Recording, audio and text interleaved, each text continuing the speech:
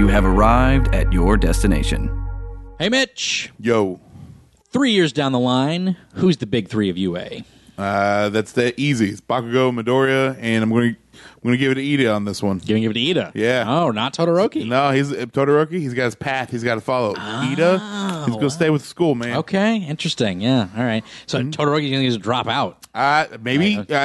People do that soul searching stuff all the time, man. True. You might go out there and travel the world, I guess. they go on university trips or something like that. Cross like Ida, he's book smarts, man. He's going to stay, and he's going to hit them books, man. It's true. Well, you're wrong. It's going to be Sue, Ochako, and Jiro. But still, you're completely wrong. It's a completely subjective question, which isn't really subjective because it might actually be a thing down the line. Who knows? But that's what we're talking about. We're talking about My Hero Academia this week on Animation Destination.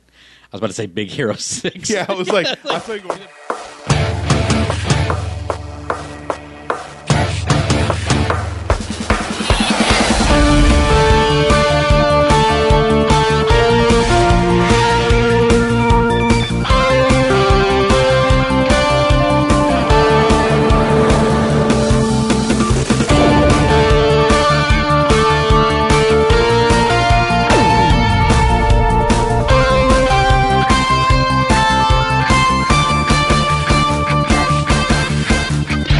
Hey, everybody, welcome to the Animation Destination Podcast, Animation Celebration Podcast. I'm your host, resident cartoon junkie Brendan Jones, and I'm here with Mitch Harmon. Howdy. And we're talking My Hero Academia, or Boku no Hero Academia, if you're annoying. Indeed. But yes, we're talking Season 3 yet again. It's me and you. We started this season. We did the middle of this season. Yeah, no, yeah. And we're going to finish this season That's because right. no one else wants to talk about it with us. Everyone wants to talk about it. It's Just true. in front of the microphone, I guess, Yeah. is the problem we seem to be running into. Yeah, but at least timing for most people. Hard to schedule things out, but we almost had John on to finish it out, but that's fine. But we'll get into our Netflix shows later on down the line. Yeah, that's the Netflix trigger. We still got another Voltron. Netflix Megos. We're still working on it. Yeah, we still got Voltron Season 8. We still got Dragon Prince down the line, which I don't know if it's been renewed yet or not. I was say I was going to ask. I haven't seen anything, but so. apparently it's doing real well. So it's awesome. I think so certain things have already been done. It might have already been announced. I think early October they announced where they're gonna when they're gonna pick other things up. So it might have been picked up. I don't know. I haven't really checked. So we'll see. I'll check later on and let you guys know if there's going to be more Dragon Prince. Good Lord, I hope so. Oh yeah. But yeah. Let's do on to our animation recommendation, Mitch. We both watched it. I've seen it several times. I'm sure you have too. It's a good time. It's a little bit late because we're about 2 weeks out from when it released, but I had an interim episode before last week, so it's fine. But this week, our animation recommendation goes to the new Broly trailer for Dragon Ball Super: Broly. So the new movie coming out to theaters in January 2019. My God, this looks beautiful. It does, man. It looks so pretty.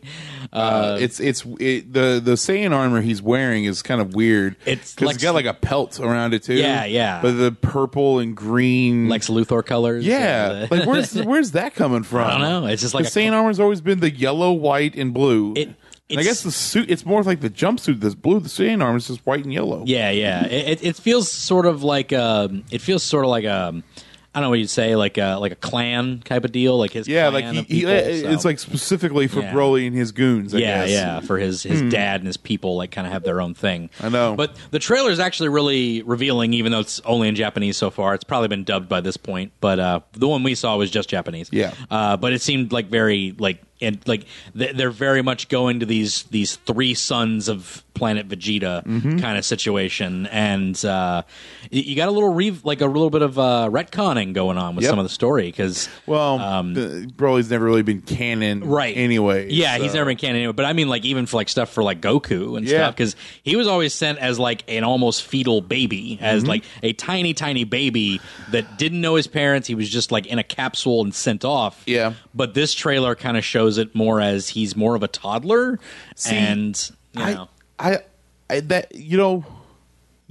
that could be it. Yeah. And they still could be the thing of he comes to Earth because he was kind of like when Grandpa Gohan found Goku. Yeah. he kind of was a toddler. He wasn't like Yeah. an infant or anything, Yeah, but he yeah. was swaddled. Yeah. I suppose. Then again, that image that we saw, Yeah. maybe that's Broly being sent off. It could be, but that was definitely Bardock and Was it? Because the I think original, it was. well, It definitely wasn't Broly's dad because he has the mustache. Yeah, but So- maybe he's being kind of changed around a little bit in this as well. Yeah, I know. That's what I'm saying. We don't know too much about it because Broly's never really been Yeah. canon. But neither has Bardock. The movie Yeah. Bardock movie either has that. Yeah. Is that considered canon? I don't know. If I'm it not is or sure. Not. Yeah. But Bardock always had the bandana, and he just had that kind of alteration to his Saiyan armor. Right. If He I had the remember- black and kind of green armor in a right, way. but he definitely had the scar and he had the Goku hair, and that's like a Yeah, that's a signature. and that's like a basic. That's a giveaway, I guess. Yeah, that's a basic Saiyan thing. So, But it I love is basic kind Saiyans. of interesting because, like, in the ongoing series, it was always kind of implied that Goku was like a legendary Saiyan. Yeah. To an extent, I guess, and I guess he was the first one to kind of break the Super Saiyan wall in modern times. Yeah. But you know, maybe there is something about the like a trinity going Yeah. on there: Yeah. Goku, Vegeta, and Broly. Yeah, it was a really cool trailer because they kind of focused on like Broly's dad, like kind of leaving Planet Vegeta because there's definitely still that whole like King Vegeta wants to kill Broly because he's a threat. Yeah. Like it's definitely still like part of it. So he like kind of flees with his son.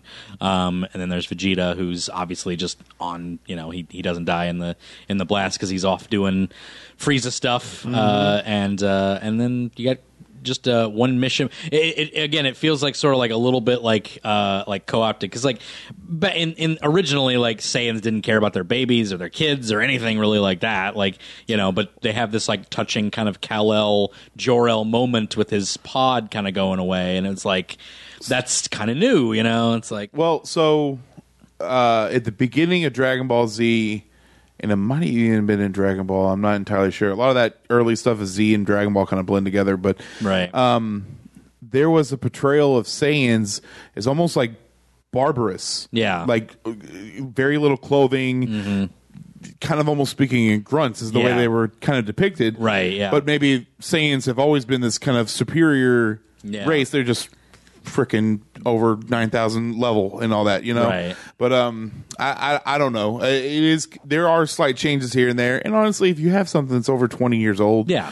you're gonna have to make Yeah, changes to kind of make it new and Yeah, whatnot. update so. a little bit. Exactly. But what I could use a lot less of is naked Frieza. Like, Nah, man, that's I don't, great. I don't need any more of that. Because that dude walking around pantless anyways. He's just walking around without a shirt on now. I don't much care for it. It's not okay. Like, like I need that weird white armor because just seeing like that peach colored skin, Yeah. Frieza. I'm just Well, it's like, funny because nah. like literally he's been walking around without pants on this Yeah. entire time, but now it's like now he's missing his shirt. Yeah. and everyone's like, I'm not okay with this that is at all. unsettling. Not okay with it at all. Not okay with it. It's about as disturbing as the little creepy baby Frieza from the Bardock movie. So, Oh yeah, with his tiny little singlet, like it wasn't okay. Anyway, that's our animation recommendation. Go check out that trailer. Go check that out in January 2019 when it comes out. Thanks to Funimation. Fun fact about that, actually. Moving on to Toon News.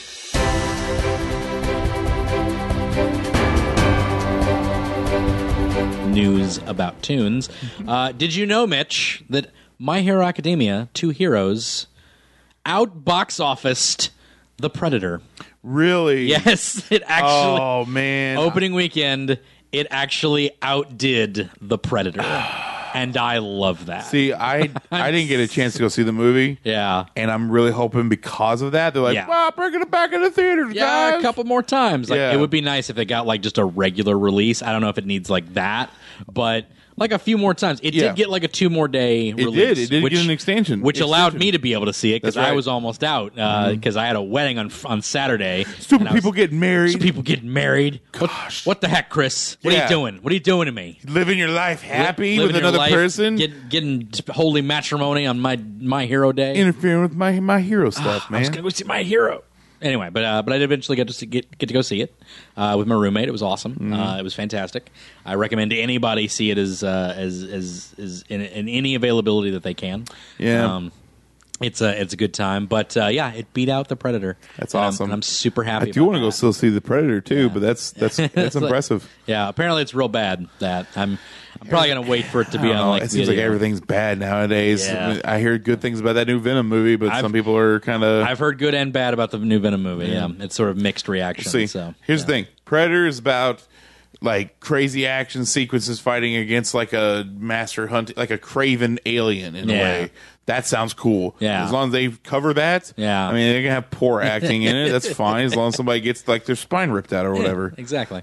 So I just like it when they do something new with stuff. Like, because like Predator was cool because it was like, oh, I was in the jungle. I've never seen anything like that. Predator 2 was cool because they took it to the city. Yep. And that was interesting. And apparently, like, this one kind of like is like, oh, it's in a facility, but then it's in the jungle. So it's like, because we have to do that because that's the thing. What would be the So I next? don't What would be a good one then? well, Predators was amazing. I absolutely loved Predators because it was like, okay, now we're on an alien planet where they're hunting you, and it was great. I absolutely loved Predators, and I would love to see a continuation of that, but they didn't. So because So you're saying that no longer places on Earth we need to go. or just like what Adrian Brody's doing because he like got away. Spoilers for that movie. Yeah. just see where Adrian. years. Yeah, it's like see where Adrian Brody goes, or maybe make him a predator of predators. I don't know. Like just like keep it only going. hunt Yeah, the hunters. I only hunt the hunters. Like Yeah. that'd be interesting. I don't know. Maybe be stupid. Hey, I don't know, but who it'd be knows, new. dude? Yeah, exactly. It'd be Something new. Try Yeah. some original stuff, guys. Anyway, that's not maybe an animated series. See, I brought it back around. Ooh, there you go. I brought it back around to what we I get need to behind do. that. There we go. She-Ra and the Princesses of Power dropped their trailer finally for their show. Looks okay.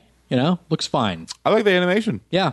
It looks, I mean, it looks like it's going to be a almost Steven Universe-y Yeah. animation style, but not quite. Yeah, like the Rebecca Sugar style. it's like a little bit more detailed than Steven Universe, but Yes. not quite as not as quite as the original. or like Korra or something like that. Yeah, So, yeah, like yeah. Korra for something more yeah. modern. So, and which is kind of like my only real critique about the whole thing. Anyway, I think visually it looks fine. Mm-hmm. I just think it looks like like a lot of the designs look sort of like an upgraded Rainbow Bright.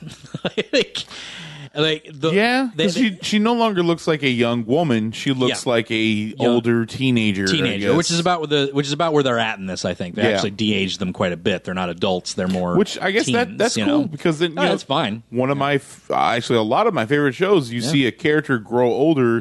Like for instance, Naruto. Like Yeah. that's the coolest thing to see him go Yeah. from kid to young man to. Right. Spoiler alert, I guess Hokage Right. of the entire Leaf Village. I know it's like a spoiler, but like it's been years, guys. Come on. Yeah. Let's be honest here. Yeah. but yeah, seriously, yeah. So So we might get to that point where she's a young woman, I guess, eventually. Be interesting. But right now, it's her training years. But it looks fine. Mm-hmm. It's a little bit of the I don't know what you call it, just like the dialogue humor where it's like I'm going to say exactly the thing that's going on, and that's the joke. A little bit of that. I'm kind of just Too on the nose. I guess. I'm just kind of sick of that. Like, I just like give me a punchline. That's what I want. It's like because I don't know if you write something funny, like everyone needs to look to the writers of Voltron and Aaron Ahaz for humor. Yeah. in my opinion, because I think they really do like chintzy, goofy humor, but actually make it funny. And Sure. I don't know how they pull it off, but they do. But It's something that can make not just a little kid laugh, but an adult watching it, and it doesn't feel brainless. And that's just Yep. kind of how I feel about it. How I feel about Yeah. Ninja Turtles. Because I didn't watch the full episode, but I watched a little bit of that first episode. That show gets some legitimate laughs out of me, but it's not perfect either. And I'll agree. There's problems with that. I guess show. here's the there's thing. problems with that show. Trying to be, objective about it. I want Sure. to be truthful about what this is. Sure. And not the fact that they're completely changing everything about what makes the Ninja Turtles. Yes, Anyways, which is a problem. yeah, but I get it. They want to kind of make it more mystical and whimsul for the kids. Yeah. I Something totally get that. again, a new direction they want Sure. to take. So, and it's easier for me to like kind of forgive that with Ninja Turtles because the multiverse is canon. Yeah. So I'm just like, I get that, It's too. just a multiverse. It's just whatever. And it doesn't bother me that much for some reason just because of that. I But suppose it's true. maybe but it then- should. I but don't then- know. But I suppose at that point, then why not just literally make a show about Yeah. just turtles wearing bandanas, and they have like weapons glued Yeah. to their back, and they're just walking around. Exactly. I don't know. and that's kind of where I'm Because that at. sounds boring. That's why I mentioned. Okay, I'm being ridiculous here. But no, that's my point. Is like, yeah, if you're taking a property and you're kind of making it completely unrecognizable to the old fan base, are you doing something smart? Is that a good thing? I.e., my Rise of the TMNT is Thundercats Roar. Like, that's not great, you guys. Like, it's like you're taking something that's completely offbeat from what that originally was. It's unrecognizable to the original source, so why are you calling it that? That's my problem. And that's what a lot of people feel about the new She-Ra too. I don't think it's very unrecognizable from She-Ra, but some people do. And I can see that argument. And in fact, like a lot of people have been kind of like firing back. They've been kind of having these little battles over Twitter over like, oh, what are your priorities if you don't think this is if you think this cartoon is for you? It's like, well, it is. It's named She-Ra. It is for old fans. Like, don't pretend like it's not. You can make it for a new demographic for like younger people, and I think that's fine. But I always hate the idea of like we have to make a show for this demographic. Just make a good show. Right, exactly. And you'll get fans. And I think who cares about what demographic you're trying to reach out to? Like, right. I understand proper representation Right. in animation and all that stuff. Sure. You want people to be like, oh, they're like me. But like, write a good story. And I do think that is the priority of this show. That's that's the feeling that I get from it, which is why I'm not having that same crisis of conscience for She-Ra, even though it doesn't look like the old one, or my little bit of like bias of saying like, hey, what if it was what if it was Studio Mir? That'd be okay, right? Like, but it's like, it's just a different thing, and I'm just gonna deal with it. But if somebody has a problem with it and they're not going to watch it, like, I don't think you need to insult those people and think that they have misshapen priorities over it because they want to see something good and you're not producing. You know what I mean? That's just being on the internet. Yeah, I know that's but I'm saying it's just like, but there's fandom reaction which you can take in and be like, hey, I understand, but hope you watch it anyway. Or you can be an idiot as a corporation and go, oh, you're just a D-bag, and it's like, don't do that. Yeah, it's like, don't insult the people who could potentially be your fans. Which is why the original voice actress for She-Ra actually came out in defense of those fans recently, which is another piece of news, which was kind of amazing. She was kind of like, yeah, I don't really like, there's spouts on the internet and everything, and it's really like, you don't really want to do that. And I'm not saying like it's okay to harass anybody that's on a production thing, but like, if fans aren't very happy about the new direction you're taking it, don't call them idiots. And that's basically what she said, because like it's about being civil. Because there were articles written that were like really like taking those people down and like, oh, they're just a bunch of fanboys, and it's like, yeah, they're fans of the thing that you have as a license, and you don't want to insult them. Kind of like how you did with Ghostbusters. Like, I don't think you want to do that. Yeah. So well, people get the rights of these things that we used to have, and that's also a problem. It's like if you want to make a new type of product, then I would say just make a new thing altogether. Don't rehash an old story. Yeah. But at the same time, if you have the rights to it, do whatever you want to with it. It's your stuff. Yeah, and I'm not saying like all critique from fans is legitimate or viable, or you should take it in, but it's like, a good company. But you don't have to take a fan that's like potentially going to watch your show and go, well, your priorities are messed up. Now they're not going to watch your show. Yeah, because the creator literally said that I'm an idiot. Yeah, well, that is true too. And I guess it's like just because the creator doesn't speak for the whole company, right? Because a company would just say, well, we're sorry, you don't. Creator. It's a more personal thing too. If you're insulting a work of art, whoever created that is going to take offense to it. But they need to learn to disassociate themselves from that. Exactly. If you're having a commercial thing, then you should measure yourself a little bit. Unfortunately, you've got to hold yourself to a higher standard than the rest of people. It's true. It's true. You're making a thing. So there you go. Let's see. Let's finish these off real quick because we are deep into Toon News here. Constantine City of Demons came out on October 9th this week. It's for some reason not available on DC Universe right now, which is crap. Yeah, what's the purpose of that? I know. I have DC Universe, and I was to be told that these will be available, and this one isn't, and I'm very upset by that. That's kind of ridiculous. So, I guess it'll be like a week later. Maybe it'll be up there. I don't know, but it's very irritating. Final season for Voltron teaser trailer. It doesn't really show much of anything, but it does kind of give a little hint of like the new villain and who's it going to be. It's not going to be a new villain. It's going to be Hagar. Yeah. It's going to be Hagar, but whatever. It's like. Did they give a release date? Yeah, December 14th. December 14th. So not too long. I know. I mean, but it's a little hard to longer. believe in 2019 we're going to be done with Voltron. A little longer than between season 6 and 7, though, because season 6 and 7 was ridiculous. Yeah, no, that was a long time. Because that was kind of one season, to be honest. But they were short ones. Yeah, well, the season 5 and 6 was one season, and then season 7 was on its own. But whatever. Yeah. We finally get season 8, and that's on the 14th. Let's see. Blue Sky will apparently still be Blue Sky Studios after the Disney merger. Disney's going to keep that brand on, apparently. So that's cool. Probably because they don't want their inferior movies associated with Disney in any way. Yeah. I don't hate Blue Sky movies, but it's just sort of like they're they're there. Was that part of the Fox merger? Yeah, that's part of the Fox merger. Okay. Yeah, Fox Animation and Blue Sky were kind of like these two companies that were under Fox, so now it's over there. I think Fox Animation might be just going under Blue Sky now. I'm not sure yet. Makes sense. Yeah, but because if they got that from them, then it's not a whole lot being produced by Fox Animation. Honestly, it's typically going to Blue Sky. So like the Rio franchise, if that's still a franchise, I don't think it is. I didn't see a point in making two, right. And they did. So. They did. In fact, so they. You know what hit me that the main woman in that thing, her name is Linda, Rio Linda. Like, that hit me like a ton of bricks. All right, I'm having a blonde moment. Well, Rio Linda is a place. Rio Linda is it's an island. Oh, so I did not know that. But yeah, Rio Linda, and I was just like, oh, and it just hit me like a ton of bricks when I heard her name. I was like, oh, Rio Linda. That's clever. I get it. So it's like, you guys did good there. But yeah, I don't know. Ice Age is still apparently a franchise, I guess. We're gonna have to get past this eventually, guys. Know, right? It's no longer gonna be the Ice Age. Yeah, so we'll see what. Yeah, right. We're at the temperate age now. Yeah, let's right. Be honest here. Genlock. We got a first look at Genlock from Rooster Teeth. That looks really cool. It's a computer animated show from Rooster Teeth. Cell shaded. Looks really good. Looks very much like it. It looks a lot like.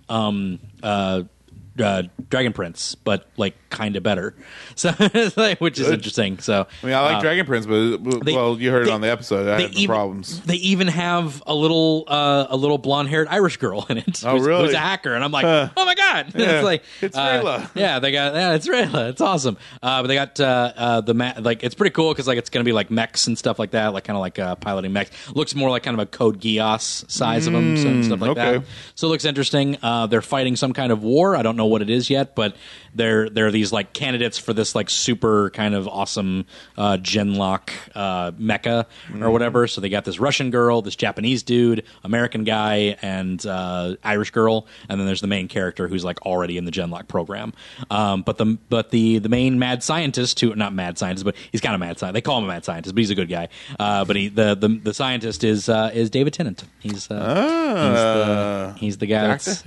Doctor Who, the 10th Doctor. So there you go. Boom. That's gonna do it, I think, for Toon News, Mitch.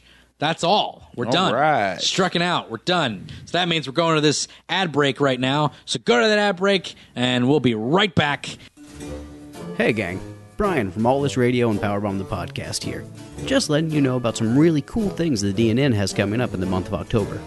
We're teaming up with the Devil's Attic, a haunted house here in Louisville, Kentucky, to give away free passes throughout the month of October. All of your favorite podcasts here on the DNN will be doing special Halloween-themed episodes. To enter yourself for a chance to win a pair of passes, all you have to do is share one of those episodes on one of your social media platforms, like Facebook or Twitter, and then tag the corresponding podcast in that post. It's that easy. So from everyone here at the DNN, have a very safe and happy Halloween, and as always, keep DNNing, or is that our thing, guys? Is that what we do? Is that our just DNNing? Is that it? And we're back from that ad break. Go share this podcast, and you will be eligible to win 2 tickets to the Devil's Attic. And, it'll be a good time. It's nice stuff. We still have a few tickets to go, 4 tickets to go, I think, from this week. So go check it out. It'll be a good time to have Devil's Attic tickets. It's apparently a fun show. I've never been. So. Neither have I, but I've heard good things always. We love our haunted houses here in Louisville. It's a thing that we very much enjoy. I mean, I would say Halloween's probably almost as popular here as Christmas. Oh, easily. It is. And it's two big holidays. Christmas is big. Like, people forget how big Christmas is. People say like Halloween's like our biggest one. Is like, you forget how big Christmas is here. Christmas is still pretty big. Christmas here. is big here. We have a lot like Christmas, like, man, and but we also have Derby in the summer, so which people don't even know what that is. Like, people out of town don't even know what that's like. Yeah, you don't know. I remember telling a friend out of town like what thunder was, and he didn't get it. He was like, "What do you mean? A bunch of planes?" It's like, so the whole town like gets together to like watch fireworks. It's like, no, man.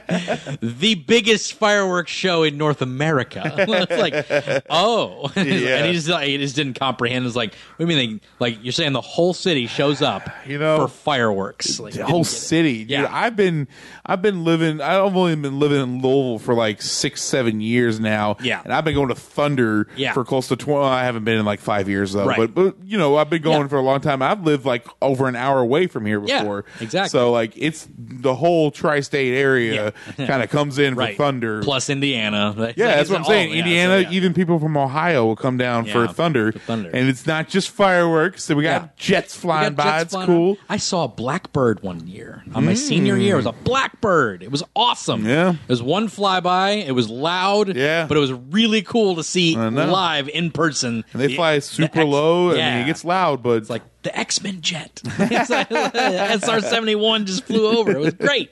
It was so cool to see. It's like, and I just like, man, that thing's it's a weird plane. Yeah. It's like, but it's cool though. But yeah, let's talk about our topic of the day, Mitch. Oh yeah. Let's get in there with our season finale, Mitch. It's the final arc of the season 3. We've been through the summer camp arc. We went through the Bakugo rescue arc, and now we are in the provisional licensing arc, which doesn't sound exciting Not at all. It sounds really boring, but it's really cool. Yeah, I do actually have like the aftermath. I think is better than the provisional license. I wanted the provisional license to be a little bit better than it was. I don't know. It's unexpected what happened with it. You figured it was going to go a lot differently. And I think like it could have gone longer in a certain sense. It had the first round especially had a cool, interesting tactic to it that I think they just kind of squandered.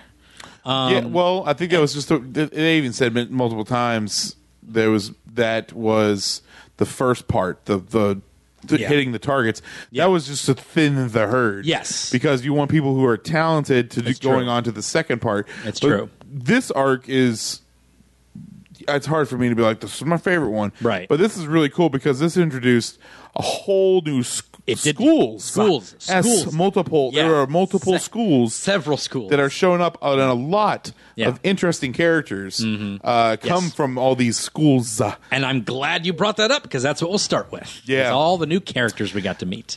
But yeah, man. It definitely again, I think it had sort of like some missteps in the first arc, but ultimately the whole thing was to showcase new people and everything like that. Yeah. So it was. Then that's another thing is like seeing how they actually work with their quirks and whatnot. Yeah, because exactly. A lot of this, because we have the like second best school that showed up, right, and that was that all the M Bisons or that was all the M Bisons, because they all have this like it's almost like a military school, and each one of these people that you see from this school, it's a very very small amount that's from this school. It's like 5 or 6, I think. It's not a whole lot, but they all seem very interesting, and they all are very very powerful characters.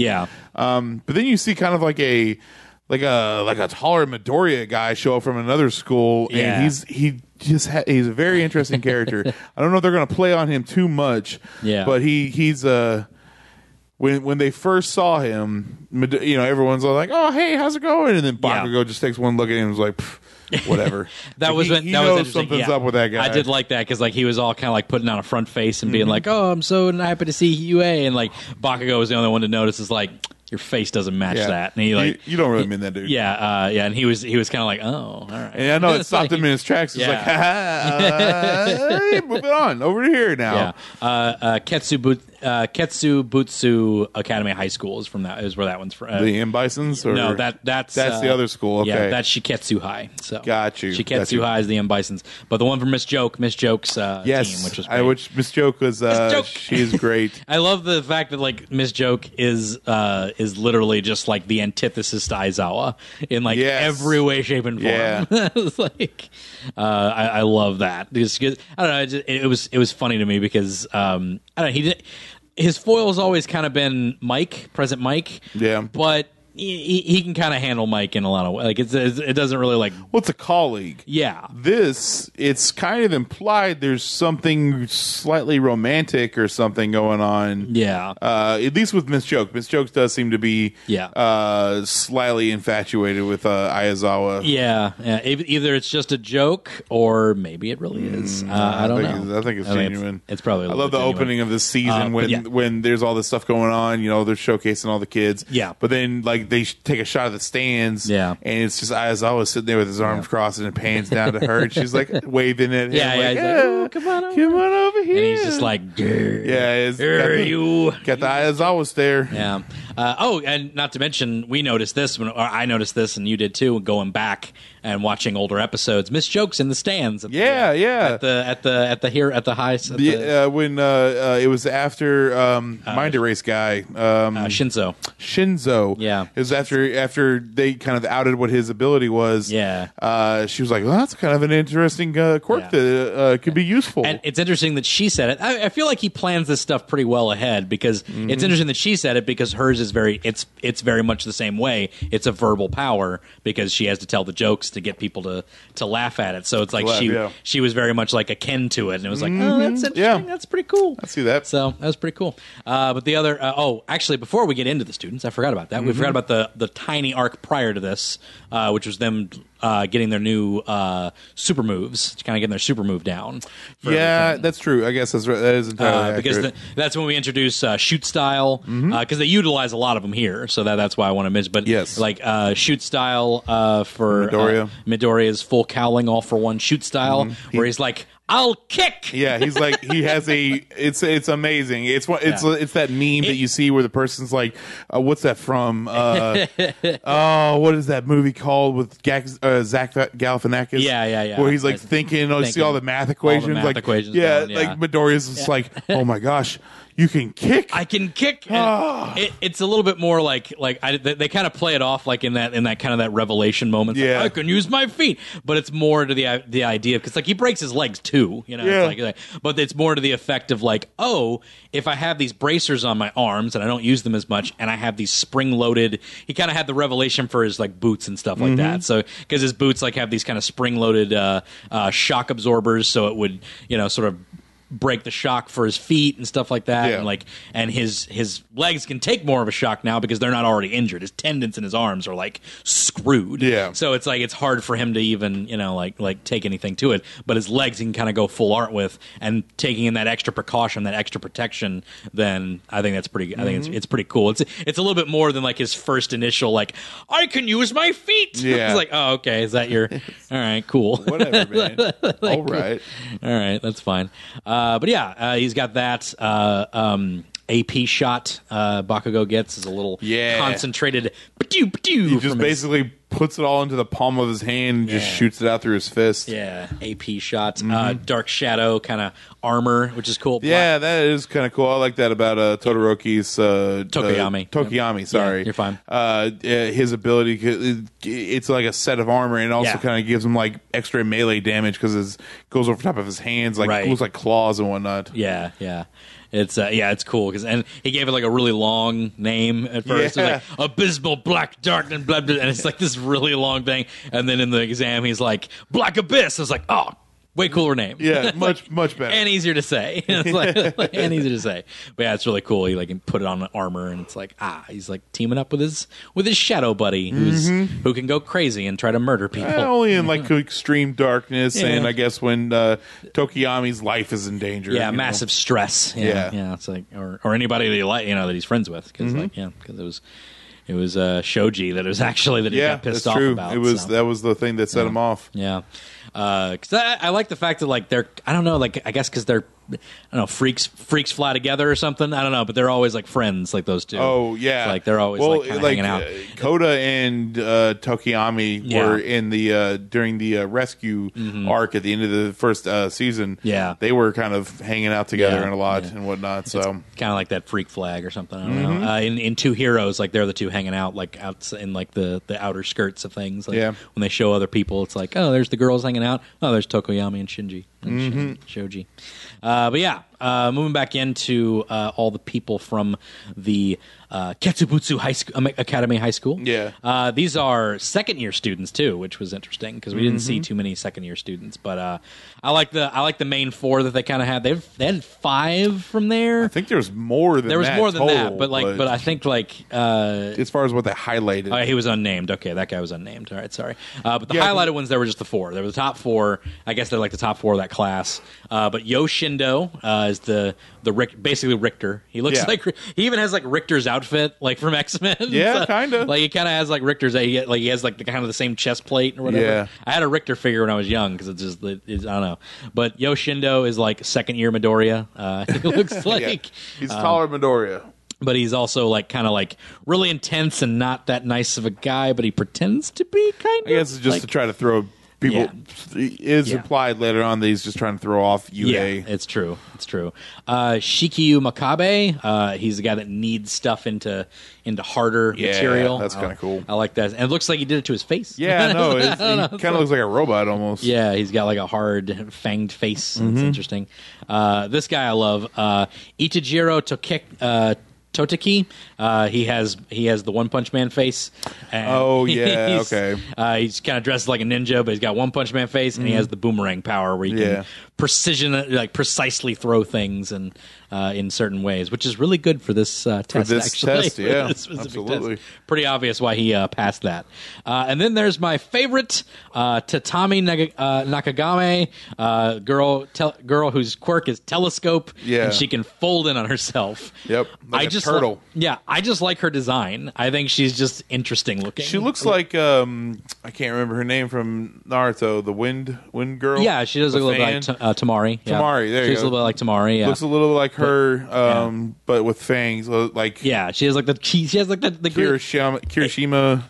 His teeth, I guess. It's a bit different because like she's like kind of always smiling, and she's like kind of like one of the really like she seems like to be genuinely nice, but she has like the jagged teeth that you typically give to like a villain. Which is like weird because of like that's why during the Bakugo retrieval arc I thought Kirishima was possibly the mole. Because I was like, he's got jagged teeth. They're usually bad guys, you know? Exactly. But I guess with her, which is weird because like her quirk is telescoping.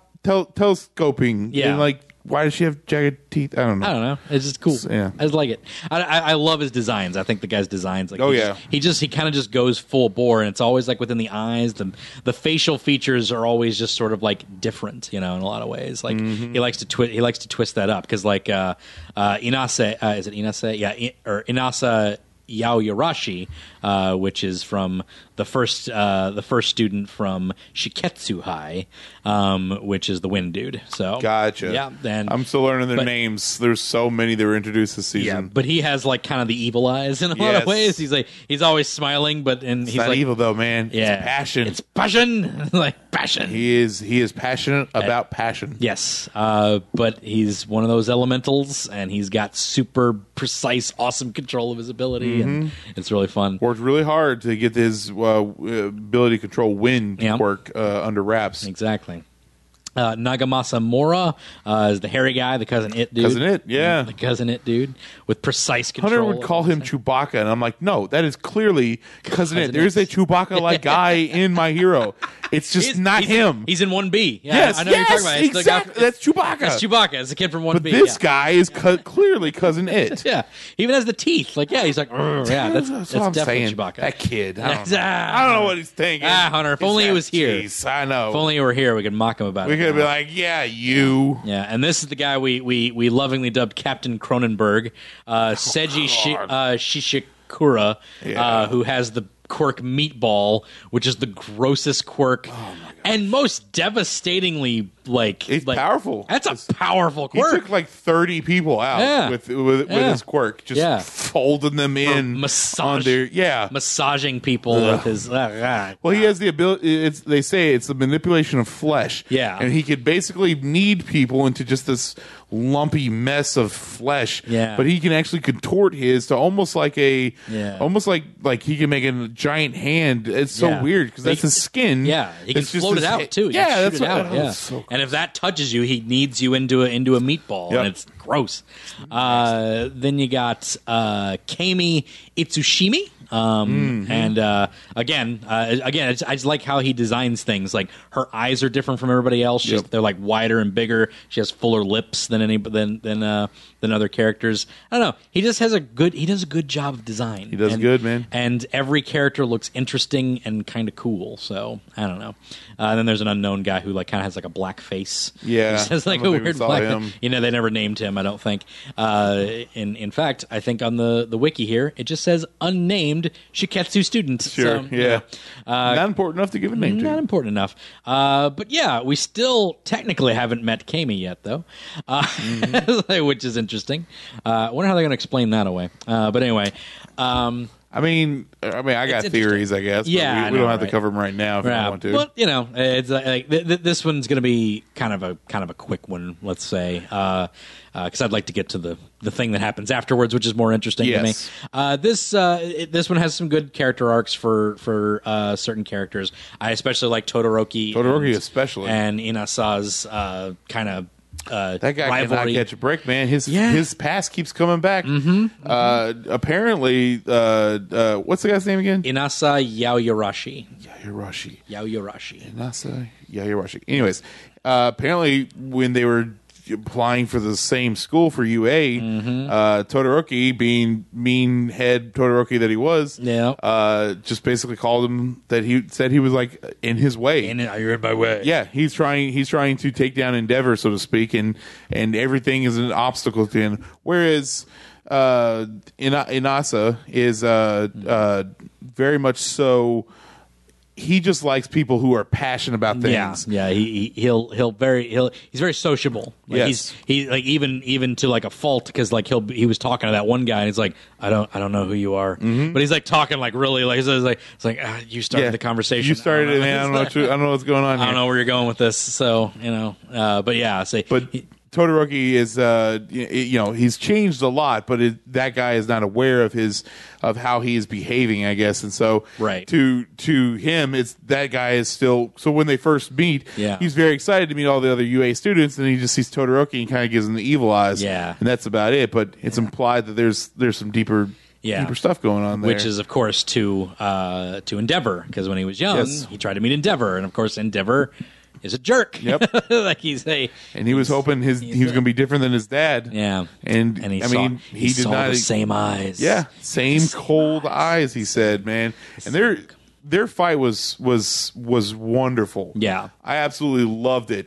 Despite it being a catastrophe for everybody else. It shouldn't have been a fight at all. No, it should not. And once again, Midoriya kind of jumps in and saves the day, I guess. That's one of my favorite parts of the whole arc is when he just pops in and is like, what are you doing? Yeah. Well, and it's great because obviously he's directing it to probably more particularly Todoroki, but he's doing it to both. Oh yeah. But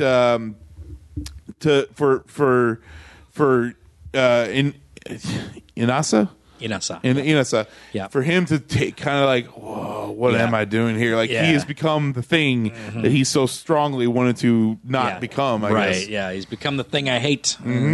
But yeah, and it's a great little arc where they kind of have to work together to take people out. It's just that's the thing about the first test, which is to weed people out, is these little 3 targets that people put on your body. You're allowed to put them on anywhere in your body, except for places that cover like the armpits or that would be an open spot, obviously. And I think that's really interesting because you saw some people that like didn't really care and they just put like the 3 right on their chest. Yeah, it was just like, all right, one shot. It was like, but then you have people like one put on their arm, one put on their leg, one put it here. So it's like it'd be harder to hit. Try to be a little bit more strategic, I guess. Right, exactly. And I liked that a lot. And there were some good parts of this that I liked. I feel like in the hands of another writer or another thing, this would have been a longer arc that like kind of utilized the idea that you had to hit all 3. Because I think at only one point Midoriya had one that was hit.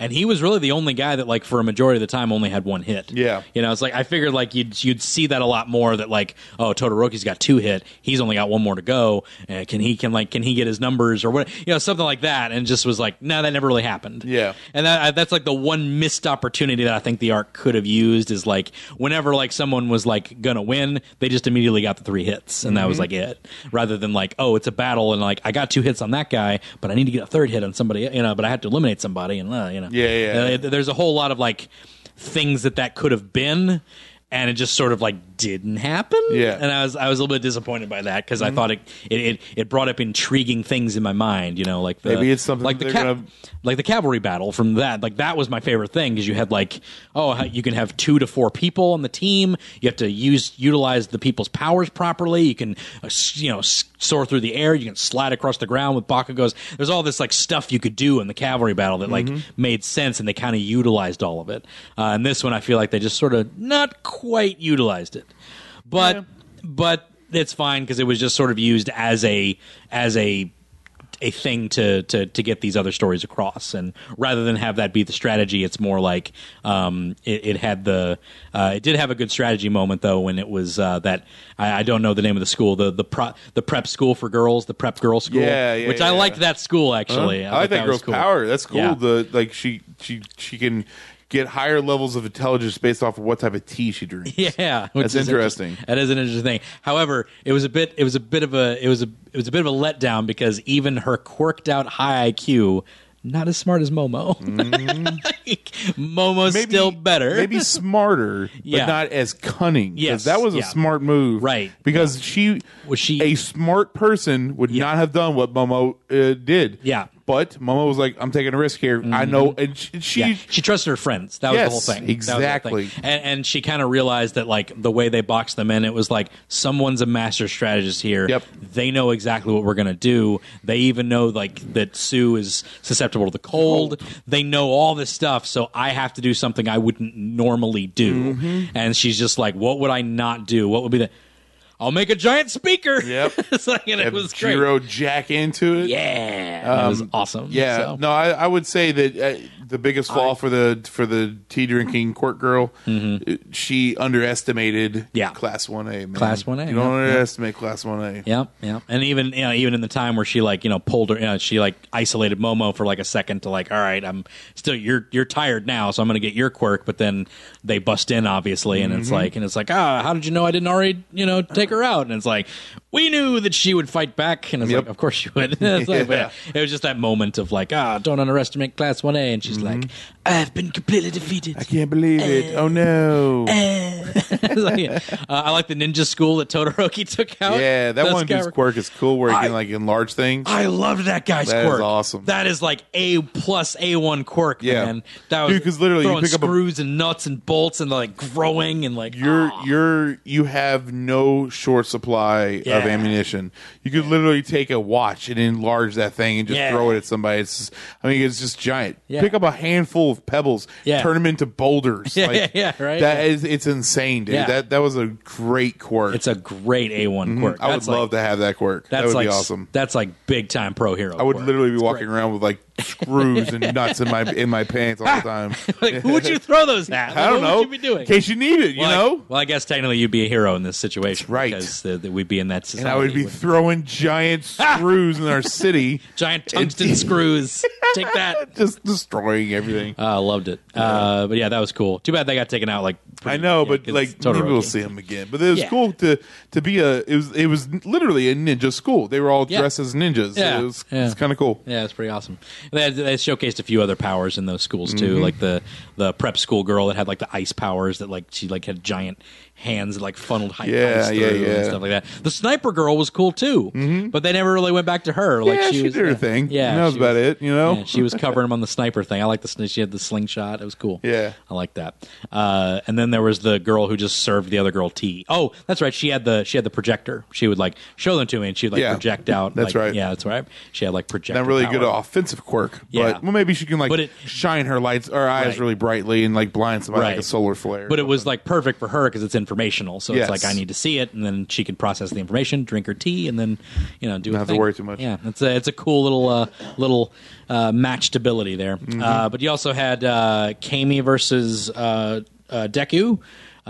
Where she was flirting real hard. Very hard. And she knew his name, too. There was she knew his name, knew Uraraka's name. Yep. And that was kind of like, I was like, did she do research? Or What's is that going on here? It's a little bit weird, isn't it? Like there was something going on. interesting about her, and I didn't really put it together. I did not pick it up. Hunter Honestly, did. Hunter was, which is why that. Hunter! He should have been on this one. I know, right? But, he's the one that it was so on the nose. I was like accusing. I was like, "Did you read in the manga? that is just too on the." But once he started making his case, the clues were there. It's there. Yeah, you just got to look for them. And it turns out, so it's interesting because you kind of see like Kami's ability is to change form. And they have a great moment that I was like that confused me honestly when she's being Uraraka. Oh yeah, and like it's just like shows her and she's kind of like going for the because like Uraraka's been acting strangely a little bit because she has a crush on Deku and she wants to like and she doesn't want to admit it. She doesn't want to admit it, but also she kind of like is like it, like I think she's also like people are kind of like basing it down to a crush, but it's also a kind of admiration for his ability, and she's always looking at him when he's like trying to get better, and I think she's more looking at him in a way of like I need to do the same thing. Yeah, it's more an admiration than like just a crush. Yes, she definitely has a crush on him, but it's like to just dilute it to just that, I think is what upsets her. Just a schoolyard crush is more than that. Yeah, it's like there's an admiration there that she has, and she admires what he's trying to do, and she wants to be the same way. And I like that. It's not just a will they, won't they? Oh, I'm so embarrassed. Like there's actually something on top of it, which I enjoy. But it was like for half a second, I thought Uraraka was like, I need to get into this. I have to like get this provisional license, so I'm literally just going to like dink Midoriya right now while he's not looking. Oh, you thought that was really for Uraraka. half a second? I thought it was her. Wow. I just was like, oh, like for like until he swatted it away, and then I was like, oh, that's Kami. But like for like when she's like looking at him and it's like just kind of going back and forth, and you think it's going to be like a oh man, Deku, he's so awesome or something like that, and then she starts to like push the ball forward, and I was like, oh my god, is she? Oh. That's not her. That's not it was like for half a second, and he swats the ball away, and I was like, "Oh, that's not her. That's Kami. She has the ability to switch, but she doesn't actually. Yeah, Kami does not have the ability. I'm not really sure what her quirk is. We're not sure what Kami's quirk actually is yet, but that is revealed later on because she becomes, which I did that's like after all the licensing. After all the licensing, but that's revealed to be someone else, and Hunter called it. Interesting that I did like the whole bit where like she was like naked and like, which seems unfair in a match in which you have targets laid on you. Yeah. So it's like what? I guess that is true though. But it's like you should have it like be exposed, I suppose. But she still had the targets on her when she was Uraraka. Yeah. And even when she changed, when she changed back to Kami, she didn't have any targets. She had no targets on her. That is true. So that was interesting. Maybe she was using her quirk to cheat. And I also had an interesting theory. Was that Kami's body that looked that way, or is that what Toga's body looks like? Because it looked a bit because it had like different skin. It was like a kind of a clayish kind of a look to it. Yeah, I think that's what, I don't know. When it's revealed that it is Toga. But I guess like Kami's probably taller and like has that physique, so sure, it but probably is. That probably was Kami's. When Kami is walking down the alleyway right after the provisional licensing, right. There's looks like clay pieces. Clay pieces are coming off. So I'm assuming it was like a layer on top of a layer. Right. She had Toga had her Kami layer, right, which then had the Uraraka layer on top. Of it. Yeah, you know, yeah. That makes sense. That makes sense too. Yeah. Yeah, so it was Toga. Well, there's spoilers and whatever. We're going to get to it eventually. Yeah, we're all over the place with this stuff. Yeah, exactly. But it was a heck of a reveal, and also explains Toga and why she was so interested into getting blood. Because it's implied that's how she's able to transform. So I don't know if we'll ever see a Kami. But we are like, it does kind of feed into the idea that like maybe somebody in UA is Toga as well. So because like we don't know who the traitor is and who's the mole. Mm-hmm. It could be Toga. Like one of the students like might not be that person. Like it's the principle. So I guess it doesn't give the person all the memories. It just, or Toga all the memories. It just changes her. Yeah. So no, it says it gives her some of her memories too. Does it? Okay. Yeah, I think it says it gives her some. Well, then it very well could be anybody, I suppose. Yeah. So yeah, it's crazy. Mm-hmm. Crazy. I think it does. I'll have to go back and watch that scene. I know, right? I need to go watch all that again. I want to start it all over because we're not going to get another My Hero until 2019 now. So, well, it's not too far from 2019 though. So we're That's 2 months. It's literally March. So it's supposed to be able to get some new Fairy Tale here soon. So well, that's already out. Is it going on now? That came out Sunday. Then I need to. That came out Sunday. Literally the week after we got Fairy Tale back. Need to get on that thing. It's like gotta get there. Yeah. So so that was an interesting bit, but I also did like where she was naked and then everybody showed up and like kind of like shoot her away, and it was just like, oh man, you wouldn't believe it, she was Uraraka before, and they're like, was she naked? Yeah. I was like, no, like, she had her costume on.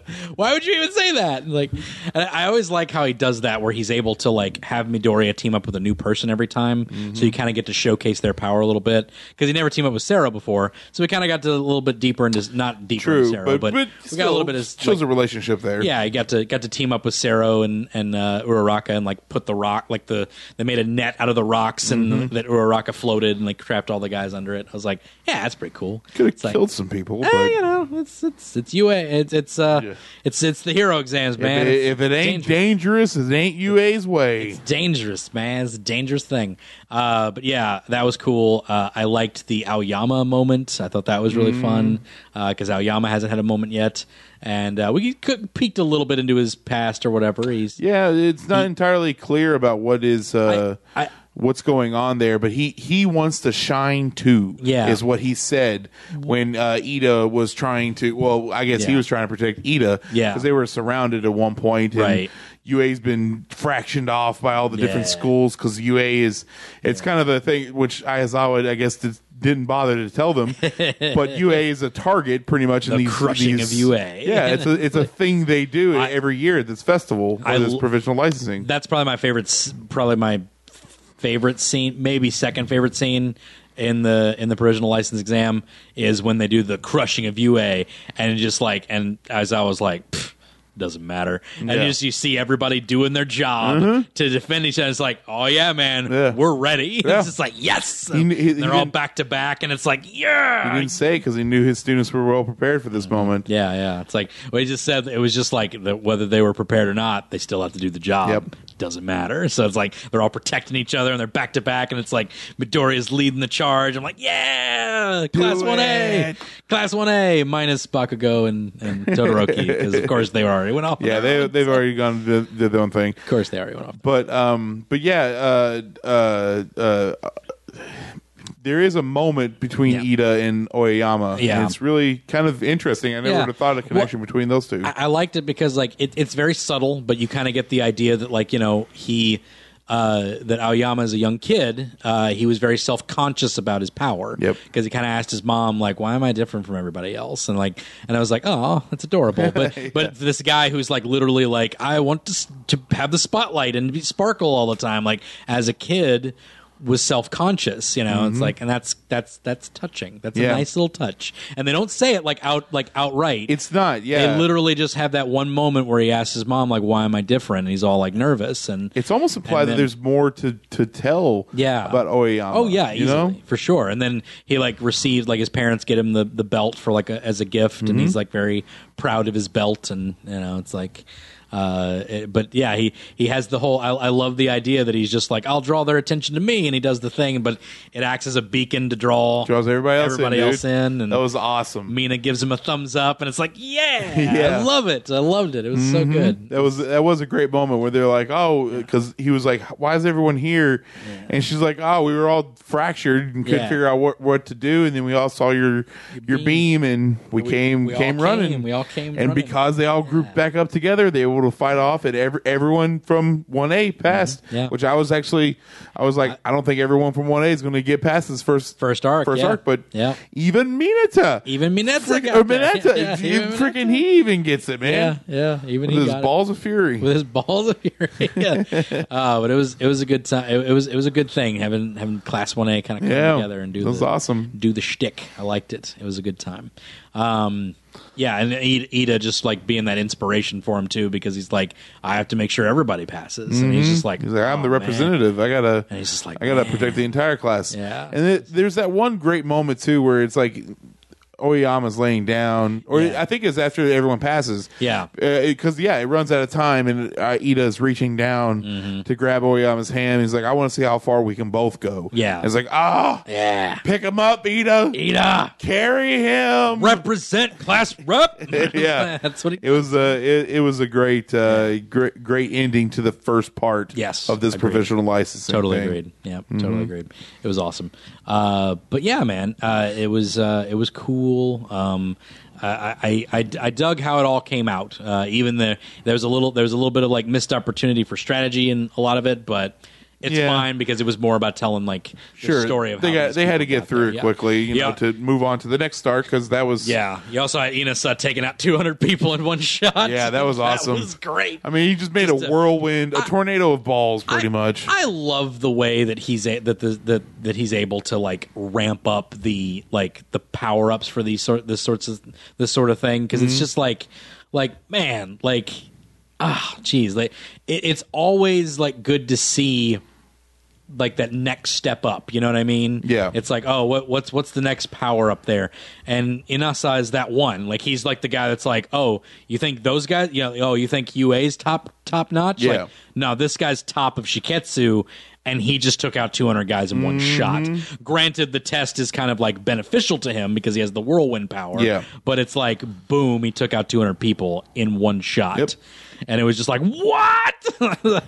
It was so crazy. He had a higher power level than the rest, man. And it's one of my favorite reactions, too, is the sleepy announcer guy. He's like, oh, looks like someone finally... like, I'm actually awake now. Like, that's crazy. 200 people got taken out. So, but then the next bit was a search and rescue bit, which was really cool. Yes. But not only that, and of course the theme sort of spoiled this or whatever a little bit, but we got to see Gang Orca.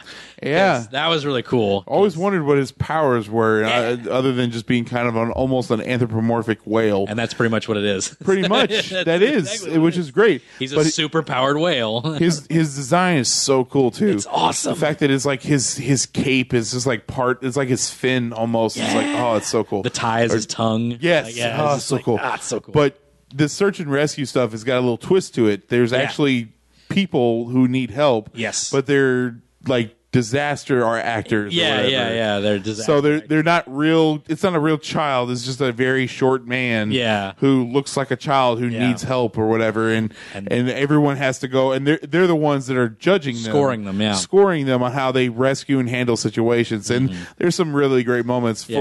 For instance, Inasa, or Inasa, where he just creates this huge whirlwind to pick up all this debris. Yeah. And there's these two little like baby men who are floating in there, and one of them's like, this is interesting. He's using wind to pick us up and move debris. But it's like we're in a softer current, and he's moving the debris around it. It's very good. It's very nice. But it's still dangerous. Minus points. So, I love it, like, because Midoriya has a moment. I guess they run up on a kid crying. And it's like, oh, where's your father? We'll go find him. He's like, minus points. You didn't ask about how I was doing. You gotta make sure I'm okay first, then you look for the father. He said specifically, "Oh man, this is really bad." It was like, you don't say that from a victim. Yeah, I'm going to be traumatized now. That's a terrible thing to say from a kid. That is so true. I forgot about that part. Yeah, it's a good time. Where he's like giving Midoriya a hard time for all the things, but he kind of gives him a break in some points. He was like, well, you did kind of, get here quickly, but at the same time. And I don't know, it was a really cool thing, but everyone thinks this is all just search and rescue, and that's all it is. Because they set up a little tent for people who are hurt and all that stuff, but it's not just search and rescue, it's defend search and rescue. Because Gang Orca and his gang show up. It's very much modeled on the whole battle that All Might had with All for One. Yes, they even say that, but it's just like not only did we have to defend against, not only did we have to take down the villains and rescue people, we had to rescue people. Then we had to fight the villains and Nomu at the same time. While this was going while we're evacuating people and whatnot. So you had hard fighters taking on the villains, whereas people who are probably better at search and rescue were going around getting people. Yeah. So Gang Orca shows up with his crewmen in their terrorist outfits or whatever, and it's just like it's my second favorite moment in the whole thing is when Gang Orca shows up. He's like, "Can you do search, rescue, and defense?" And he's just like standing there all awesome looking, and like all of his men are behind him, like it's like, oh snap! They got their little cement guns or whatever it is, and everybody's like, oh, this is bad. This is really bad. It's so cool. But I just love when Midoriya like stands up and is like, I'll defend. It's like I'll stop him. And Gang Orca's like, oh man, look at this kid. Like he's going.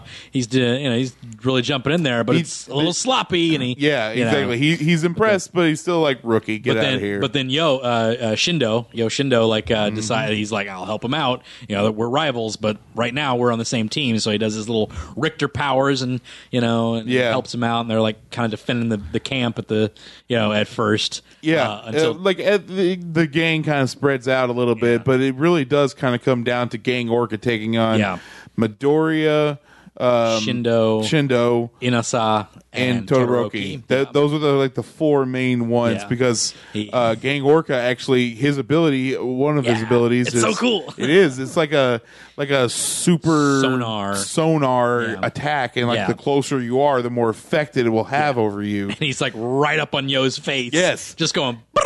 Yeah, it's just like shaking his entire body and everything. Yeah. And he kind of knocks him out and throws him off to the side. Yeah. And then I think at that point, that's when Todoroki shows up with the fire. Yes. Or ice. Ice shows up and ice at first. Yes. He does the ice first, and that blocks him off. He's like, "Oh, nice job." It's like ice job, Todoroki. But then Inasa shows up as well. Yes. And they're sort of like, oh, and they're both like, oh, perfect. Todoroki and Inasa are here. They can totally defend him off while we get these guys out of here. Evacuate everybody. Because then, Richter gets back up and he's like, he looks like Richter. Yeah. So Richter gets back up and he's like, oh, how are you back up? It's like, I have to take my whole body shakes when I use my ability. So I'm kind of used to it. It's like, my brain's already bruised a little bit. It's all right. I got concussions every day. I'm all right. It's calloused up, all right. It's not bad. But that is kind of cool because, he does kind of take out, Gang Orca takes out Todoroki and Inasa with that same attack, but at a distance. Yeah, right. But only after they screw each other over. Well, yeah. But they sure. keep getting in each other's way or whatever. But I'm just saying, for I'm going to call him Richter because I can't remember his name. Yeah. He was so close and he took the brunt force of that and was able to get back up. Right. So it just goes to show how used to that shaking he is to all that. Yeah. So.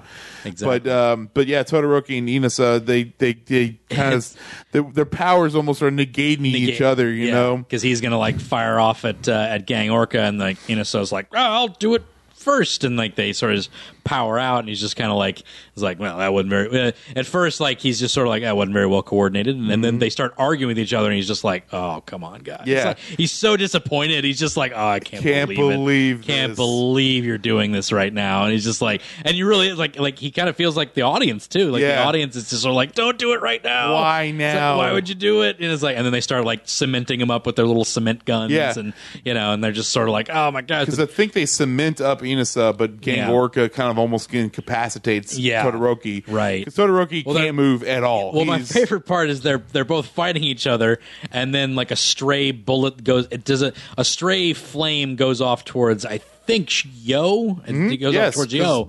And Midoriya jumps in and grabs him, and he just straight up, which is the title of the episode, is like, "What are you doing?" It's like he just screams at both of them. It's a very moment where it's just like, oh man, it's such a good disappointment moment because like even Todoroki's like, "Oh my god, what am I doing? What am I doing? Like, why am I my father?" Like, he just suddenly like, I am my dad. I can't believe it. And Ina says like, I'm his dad. I'm his dad. No. I'm everything I hate too. And then they get like it's really cool because they both like get cemented at that point, and they're all like kind of both in the ground, but then they just kind of look at each other like, we can do this, and without moving, they're not even able to move. Well, I think Inasa, so good because they made a point to mention like Todoroki is near, like he can't move at all. Yeah, he can't move. Inasa, I think he can move a little bit, but not much. Yeah, but it's just so impressive to see Todoroki face down in the dirt. Yeah, and he is controlling his flames, his eyes, blocking.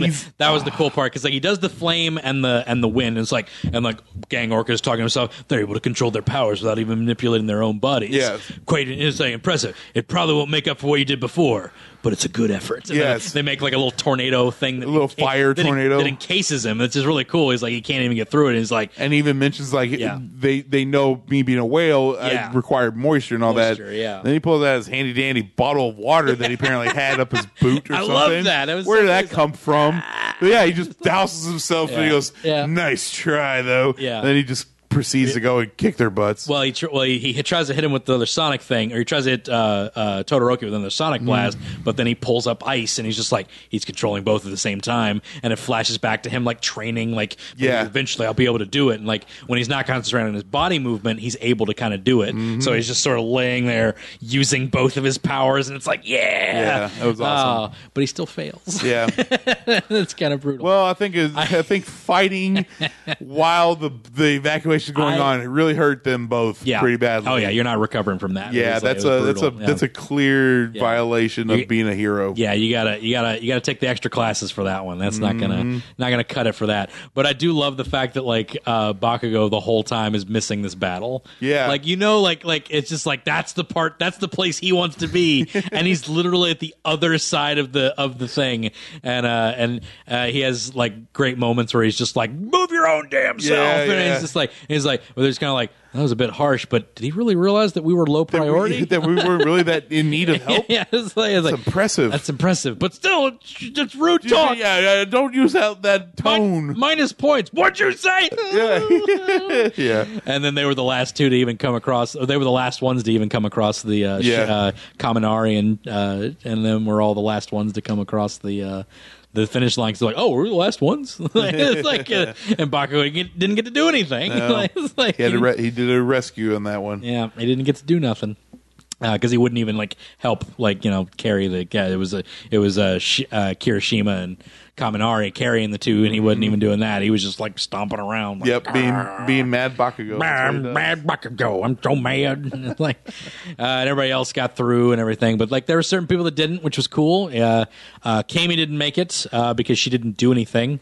Because it turns out she was Toga and just kind of left her. Just kind of disappeared. I don't know why she bothered passing the first one because she didn't really like recover any more information. I know, right? Like she, I guess just two, I suppose. Yeah, I guess she probably maybe spied on him a little bit extra to get some more powers into him, or get him more handle on a lot of their powers or whatever. Yeah. But Todoroki didn't pass, Bakugo didn't pass, Inasa didn't pass, and several other people didn't quite pass it. So, but they even said everybody here is capable of being a hero eventually. So extra classes, special exam, you'll get your provisional license, don't worry. Yeah. So that was basically don't fret. But this led into the real meat of it all, the real battle, which was after the provisional license exam.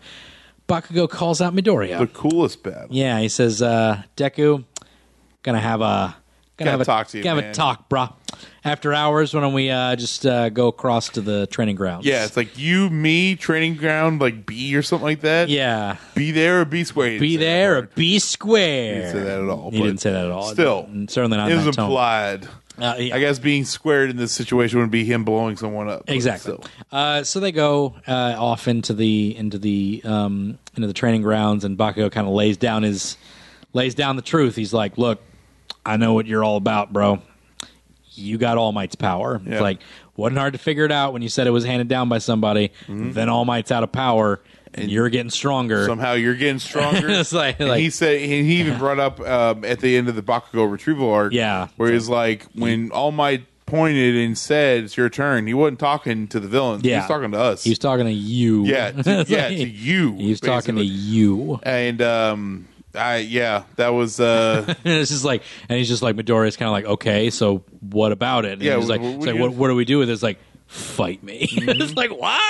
that's perfect though, man. Yeah, that's what yeah. you gotta do. But Because like Bakugo's mad, dude. We have that finally we had that cathartic moment of, Yes. of what Bakugo thinks It needed to happen. about what he actually believes that Midoriya thinks of him. And for all these years, he's always thought that Midoriya looks down on him because he's always been.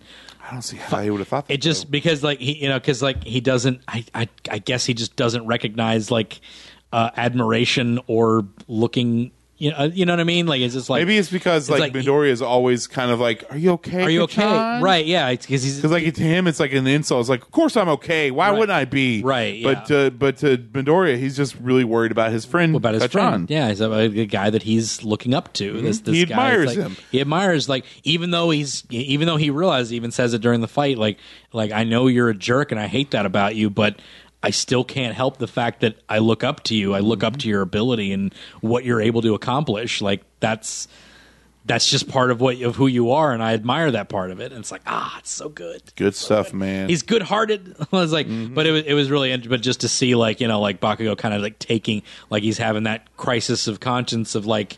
If I was stronger, if I wasn't taken by the villains, he'd still be All Might. And like, why? And it's like, why did I screw up? Is that why he chose you? Is that Yep. why I'm a screw up? And, and he's having that crisis moment. That's a big man. problem with him too. Is like, why pick this quirkless nobody? Yeah. Why did All Might pick you? Yeah. And he eventually sees that it's because Midoriya didn't display heroic power. He displayed heroic conviction and heart. Yeah.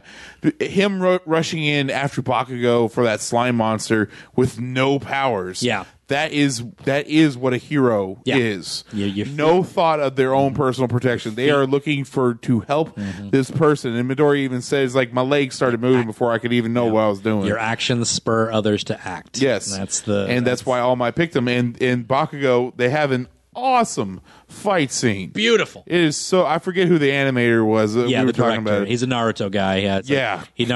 Man. He does a lot of the Toho stuff. He does a lot of Naruto. He did a lot of Naruto fights. It's just that fluid, kind of sketchy. Because like it just it's a little gritty. It's a little gritty. It's gritty because like that like it entices the power of what's going on. It's because there's two awesome scenes there. Yeah. I mean, the entire fight was awesome, but one when like Bakugo like surprised, like I think Midoriya was expecting him to come with an overhook or something like that. Right. But Bakugo comes up and just like blows up right in front of him. Yeah. And like when I saw it, I was like, oh my gosh, she's gonna kill Midoriya. But wouldn't it be great if that's how this manga I know, right? Like, just like Midoriya just has his head blown off and Bakugo's like, I didn't know that was gonna happen, guys. Over. Yep. That's The end. it. But that was really cool to see. But man, my favorite one is when Midoriya jumps, does like a triple spin, and does like a downward axe kick, like inches away from Bakugo's The face. energy from All for One is like just like jumping off, it's like arcing off him. of him. Oh man, so it was. good. That is So like good. that right there is like one of my like. Don't get me wrong. There's a lot of great scenes. Right. Like when All Might's duking it out with that Nomu and he's just doing 1,000. That's so cool. Oh, yeah. Phenomenal. But like just that downward axe kick on that black background and Bakugo trying to move out of the way. Oh, it's just so barely cool. getting out of the way. Like God, he's like, so oh, he's really giving me trouble this time. Yeah. You know, it's like, oh, it's so good. Then frickin' the last hit where he's just like, he blocks the foot and he's like, you're not going to get me with that. And he pulls up the fist. It's like, I didn't say I can't use my fist. Yeah, and exactly. Like, I just prefer not to. And he just punches him, but he didn't quite put everything into it. Yeah, he what was he? He was at 7% or something. and so now it's like 18 or something like that. Yeah. So not quite what you need. Yeah, still improvement, and he's able to control it at this point still and too. Bakugo kind of has like implied extra endurance because he has explosions going off. Yeah, in he front of him literally all the time. blows up. His power is to blow up, so he has to be a little bit tougher. Like his skin has to be harder than your normal skin, obviously. So then he's just like, you're not taking me out with that. And he has this awesome move where he literally grabs Midoriya and shoots a bomb like straight up into the air, so they go straight down. It's so good. I know, man. And that's the thing. Midoriya may have the strategic mind, and he may have that all might power, but Bakugo's just a better fighter right now. Not to say Midoriya won't be, but right now Bakugo is the superior fighter. What this fight really especially reminds me of, and you'll appreciate this, is the Raph Leo fight from the TMNT movie. It's very much like that. Yes, you have the brute force of Raph, like, and he's just Leo's got that. He's got that ability. He's got that, that planning. He's the leader, but he doesn't have that killer instinct, and Raph's pissed off at that point, and that's how he takes him out. It's like that's how Raph wins that fight. Indeed. And it's such a good thing to have, he's not the leader, but he's the best fighter. Yep. And that's the thing with Bakugo. He's the best fighter out of that whole group. Hands down. That's why he's considered to be like in the top of his class. It's arguable, even if Todoroki was going full bore with both powers, he'd still beat him. It's going to be close. It would be close because it's going to be close. Because again, Midoriya was kind of like I had to get him to this point. He was kind of holding back. If he didn't, if Midoriya just didn't hold back at the beginning, he would have won. It's like, but Bakugo ain't holding back. No. He would never hold back ever. That's what he doesn't do. Well, and that's the thing is the final move, Bakugo basically pins Midoriya and starts kind of going on a little bit of a rant to him and all this stuff. But he's telling him, it's like, listen, if All Might's going to pick you for this. And All Might actually kind of shows up, kind of stopping the fight in a way. It was right after that. It was after he won. Yeah, he had him down. He had him pinned, but All Might shows up and kind of just like, all right, Bakugo, we're gonna fill you in all this. Right, you're a little too touchy to not be filled in, I suppose. You earned it. But yeah, exactly. And now you're grand prize. Right. But Bakugo. He kind of you don't really get to see too much because the rest of the season is more focused on the big three. Yeah, and it's only a few more episodes of them. But like Bakugo seems to kind of, it's less of a disdain for Midoriya now and more of like a rivalry. He sees him as a rival now. Yes.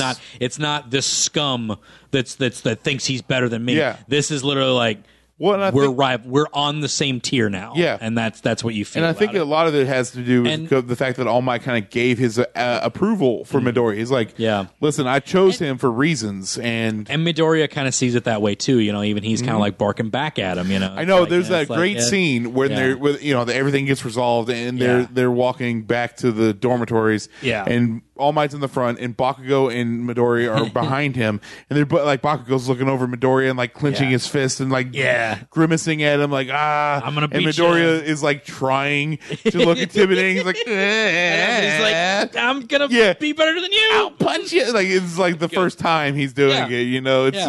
It's he's getting used to being intimidating, but Midoriya being intimidating. He's used to not letting Bakugo intimidate him. Like he realizes he knows what they both know what they want from this relationship. Yes, and I love the part where they're in cleaning duty, obviously, because they broke the rules, and Aizawa's like, 3 days suspension, 4 days suspension for Bakugo, cleaning duty for both of you, and it's like but yeah. So when they're cleaning up or whatever, it's like it's a great moment where he's just kind of like, so what do you think of my shoot style? And like long silence, and he's just kind of like, I guess we're not to that point yet, and he's just like, your moves are too predictable. Yeah. It's like, but when you threw in the punches, it really pissed me off. Like meaning like that was a good move. Yeah, you know? It's like that's the way you got to learn how to read Bakugo.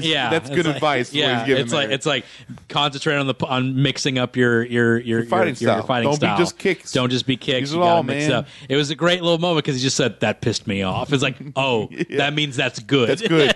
I'll do more of that. So good. I Yeah, love that. I know. It was such a great freaking. I know. it's such a Bakugo great makes moment. himself very likable good in stuff. this entire season. Season Yeah. 3, season 1 and 2. Steven forever was like, Bakugo's greatest, and I'm like, oh, whatever. Dude. I loved him in 2. It's like, Cavalry Battle, man. Cavalry Battle was my jam. He's just a meathead. No, but season 3, him feeling the responsibility for being captured, and like he even says that he's like, it's his the crisis. reason the reason that All Might kind of had to expose himself to the entire world was because of me. And so he has this weight on him now, and it's good character development, man. I loved it. Next up, we got the big 3. It's basically it's 2 episodes. Two or so episodes. It's not nothing long. We'll cover these guys, and that'll be that for that. But the big 3 is back to the old anime trope of a team of 3. It's the old Team 7. Team 7 from Naruto. You got your Naruto, Sakura, and the Sasuke. Yeah. It's pretty good. They're not exact clones of those types, but it is definitely that dynamic. You have the bubbly guy. Yeah. You have the dark emo guy. Yeah. And the girl. Yeah. The bubbly girl. The bubbly girl. The nice well, guy, I guess. It's more the determined guy. He's the determined guy. The bubbly girl, and then that's good. That's more accurate. So you've got Nejire Hado, which is the girl. We don't get to see her power yet. There's some speculation in the manga as to what that is. I think I've seen some book art that may raise some questions. They didn't show it in this. But she was nice. She would always like tap people and be like, "Hey, did you hear the rumors?"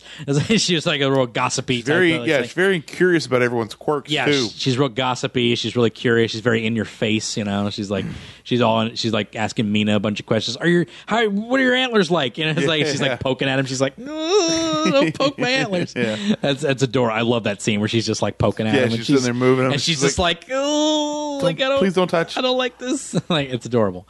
Whenever people mess with Mina, I like it. I don't know. It's just funny. But you got she's pretty fun. You got Tamaki Amajiki, who is horribly socially awkward, man. Just like complete social anxiety. And I wasn't taking because like the way they presented him, he sort of looked like a Sasuke. He looked like I'm too good for this, too cool for everybody. But no, he's just really nervous to say anything. And I loved it. I thought it was great. He's like, even when I picture them as potatoes, I can't talk to them. I still can't. I want to go home. He just turns around. He's just like, dude. It was great because like when they first introducing them to the class, and he's got his like intense stare, and everyone's like, and I was like, oh, is that his quirk? Is like gravity related or something? What is this? It's so cool. For a second, I thought it was like reality warping, and he really did turn their heads. Oh, that would have been interesting. I legit thought that was what happened. I was like. And they got what? potato head. I was like, did he just turn their heads into potatoes? And he's like, even if I picture the potatoes, I can't talk to them. They turns around, faces the wall. He has the heart of a flea. Yeah, can't do it. Brutal. But then there is Miorio Togata. And Miorio Togata is literally the top student at UA. He's the closest thing to All Might there is. And he's freaking awesome. It's like, this is the guy that Steven's been telling us about for a little while now. It's like this guy's going to be great. And if Bakugo ever fails in his eyes, this guy is totally going to be his favorite character. Oh, yeah, for sure. And but yeah, dude, he's awesome. He's cool. He's great. I love that because the way they work him is like, of course, he's just like, hey, I want to fight you guys. And before the episode even happens, because that's the break, you know, like the last episode's coming, it's going to be Miorio versus all of Class 1A. Everyone knows he is going to smoke these kids. Oh, yeah. He is straight up going to wreck these first years like nobody's business. Even these kids should be realizing it's like, this is not a good idea to fight this guy. Yeah, and they kind of already know. Like, Midoriya is kind of like, all right, he's like, this is... Well, he's top he knows, 3, you know? Yeah, he's one of the top 3. We know he's going to be tough, but they're all confident. They're like, all right, we can take this guy, right? And the whole class against one guy? And he just keeps using his warp power, or not warp power, but his phasing. Phasing, yes. Yeah. And it's very interesting because... I love it. So it's bad enough that it's hard to completely... Because I think Midoriya jumps at him instantly, and his foot just like kind of goes right. Well, he uses his power. I'm sorry. Yeah. And his clothes fall off. Yeah. And everyone's like, "What is going on?" He's like, "Sorry, it's hard to control it sometimes." Right in Jiro's face, and she's like, "Ah!" That was a great That's scene. my favorite part. Because like he puts his clothes back on. Yeah. And then somebody comes at him. I can't remember. And then all of a sudden he's running at them and he just disappears. And they're like, "What happened to him?" Yeah. And then he pops up behind the entire group of students. Yeah. Which Jiro's in the back line.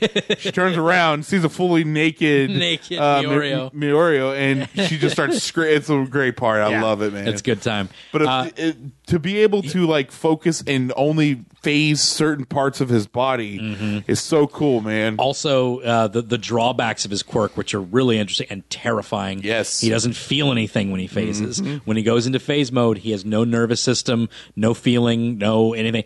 When he can't goes, breathe. He can't breathe. When when he goes underground, when his body goes under, he can't breathe. Even when he phases, that's why he's like he's got to keep some parts of him. Yeah. Because if he phases out his lungs, the air is just going to pass right through his lungs. Yeah, you know? yeah. And it's just it's crazy. So it's insane. It's really cool. But then, like, and then he has like this extra. He figured out an extra thing about it. It's like when he goes back into phasing, his body isn't like it doesn't. His molecules don't force him to get stuck in anything. Yeah. So it forces him out whenever he's like goes solid. It does. He doesn't get stuck in anything. So he realized if he phases through the ground, turns his power off, he shoots up with like extra. Yeah, like a with force. like an extra force, and he uses that force to like take people out and power. Oh man, I want to see more of that. I love that. They're all KO'd, like in their stomach shots, and like Kaminari and Jiro are tied up with their freaking ears, and like he's just like standing there with like power. Oh, it's just like it is awesome, dude. Takes him out. It's so good. I love it. I've only seen 2 episodes with him in, but with those 2 episodes, I have to say I can see why Steven likes him because he's a very interesting character. Because then, like, it's that sort of like it's back to that like that looking up point. Because like Midoriya asks him about his quirk, and he starts telling him, it's like, what an amazing quirk. And it's like, it wasn't that amazing. Like I had to make it this way because back then it's just like it was worthless. I would I couldn't phase through things all the way, and like I had to learn to phase certain parts of me so that I could step on the ground and like do this. Otherwise you just fall through. I'd just fall through the floor and I'd lose my clothes and it'd be embarrassing, and it was it was really hard. So it's basically the same thing with Midoriya. He can't use 100% of his power or he breaks himself. So he had to learn to use full cowling. He has to. It's the same stepping stones. It's like that perfect thing. It's just like, and it was a brilliant thing that they needed. And I think this is probably like an editor's type of thing because it's hard to get progression of a story in a certain way for these sorts of things because you kind of have to keep those goals and everything, right? So having All Might there, that was his goal. All Might was his goal. But then at a certain point, if All Might's going to stick around, he's going to eventually have to lose his power. Otherwise, the threat of losing his power is not going to mean anything. He's just going to continuously say, well, I'm almost out of my power. Well, that last time I used it, I'm definitely totally almost out now. So then finally, he had to be like, I'm done. I'm tapped. I have nothing left. This is it. It's all on you. But now Midoriya doesn't have that thing to look forward to, that thing to look up to anymore. But now Miorio takes that step. Yep. Now he's the one that he has to still have the mentorship of All Might, but now he's chasing Miorio. Yes, he has to chase the Miorio part of it, and that's brilliant. Like you have to have that. You have to have that goal. Yep. That goal has to be there. All Might's not that goal anymore. He's gone. So now we have this. We have the third year top classman of UA. That's the guy to go for, and it seems really interesting. I'm down, man. I'm interested to see what season 4 has held for us. I did look up a few things that I was curious about. I know this entire season has made me want to start reading the manga, man. Nothing super spoilery, but like I kind of wanted to see what the resolution to Kami was because I knew that she does actually show up. So I wanted to see what the resolution of that was. It's sort of interesting. And I did find out what Amajiki's power was. I just had to know what it was. I didn't know what Amajiki's and it's freaking awesome. Yeah. but that's all I'll say. I don't want to spoil for people who haven't read the manga, and we'll definitely see it next season. Yep. So because the next arc is going to be based around the big 3 doing something. They're going to be, I think, helping out with the extra classes that Kami and Todoroki and Bakugo are part of. So I think that's all going to be part of their thing. So well, I know that now because Bakugo never got to meet Miorio. Yeah, that's because true. he was he was still under house arrest. Yeah. and I feel like he would have been better at taking him on, which is kind of like that thought that I even then, man, that's the problem is that everyone even Yayo Rosu, she thought she could put up a shield, right? But he just phased through the shield and made his fist solid, and then punched her in the gut. It's true. So, but it's just because Midoriya was the only one that kind of reacted properly, and he's not as good as reacting as Bakugo. So I feel like Bakugo would have been able to kind of react faster, not beat him. Because third year guy, but he probably would have been the best at fighting him. So especially with his quirk, because it's just you get close to me, all right, boom, you face through it, but who cares? But you can't. You're intangible, and I can move around. Yeah, exactly. So, you don't get to hit me now, and I can make distance really easily. So it's it's that good matchups thing, man. It's like I said during the camp arc, it's Tokoyami's a bad matchup for Todoroki and Bakugo because they have fire and light hurts their thing. But they couldn't beat Moonfish because he would just pierce through their ice, and they couldn't get away from him and stuff like that. But then Tokoyami just takes him out in one shot because because he doesn't have to worry about getting cut. There's not really. I mean, I guess All Might, but there's not really an OP character in this, right? Yeah, everyone has matchups. their own weaknesses. It's matchups and stuff. Yeah, so and we'll see more of that, I'm sure of it. But that's it, Mitch. We covered it. Good stuff. Season 3.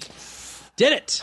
We're done. I know. It's unfortunate. It's unfortunate to know that I'm not going to get any until 2019. That's true. It's true. But it's early 2019, so it's okay. Yeah. Only a few months before we see it again. And I might actually start picking up the manga. I'm going to start picking up the manga for sure because I want to support this show. Yes. Definitely. Want to see a long run for this show. And I don't really buy manga all that often, but this is one of my favorite things, and I'm just going to start buying the old volumes and pick up to the point to where we're at, and probably by the time the season 4 is over, I might be ahead of the thing. I might be ahead of the curve. Yeah, I might just start reading the manga just because, hey, you know what? I want to support it. Yeah, I want this to be more. Yes, and I'm buying the little what do you call them? The statues. The Banpresto. The Banpresto statues. Yeah, they're really cool. They're cool. They're a good price point. PVC, man, but $25 for a 7-8 inch figure. They're good detail too. Good, man. I need to go back and get a Bakugo one because they're not available for reorder. Yeah, and Todoroki's next, and I'm sure they're going to do all 1A, if not more than that. I need Uraraka. I need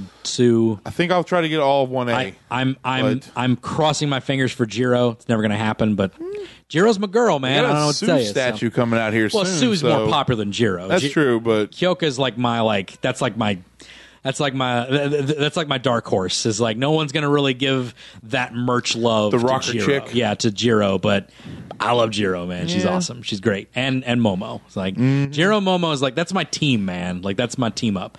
That's my ship, it's but it's always fun to watch them team up with stuff because they had that the first season they had that moment where they had to team up against the villains, and they were the two that were kind of holding their own ground against villains, and then you had the the making the speaker for her, and then she plugs in the speaker. For the provisional licensing, the first part. Yeah, it was cool. It's a good time. But Mitch, thank you for being on. I appreciate it. Not a problem. Always Anytime, good. my friend, you want to talk about anime or Netflix, whatever, man. Right. I'm versatile. Or Netflix anime. And Netflix anime, yeah, exactly. They exist. Man. There's Dragon Pilot. I haven't watched it yet. I've heard good things, though. But I'm going to watch it for sure. I've been told by people it's a really good one. Yeah, I hear it's How to Train Your Dragon, but with the military. Exactly. Which was okay, we'll see how it goes. But Mitch, you got Back to Beard podcast. You got other stuff. I feel bad kind of plugging it because we really haven't had a new episode in months. It's been a bit, but Steven's got some things working on. He's got his daughter actually is getting ready to turn 1 next week.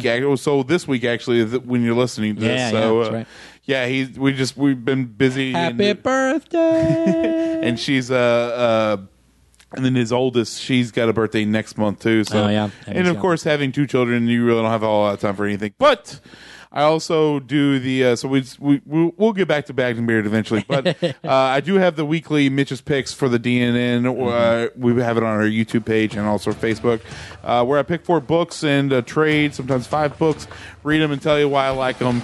And as always, recommend everyone to go check it out. So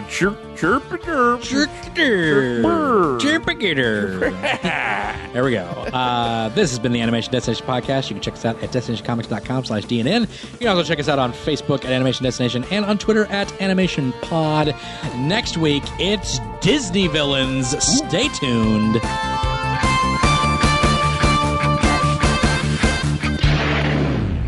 Thank you for listening, DNN.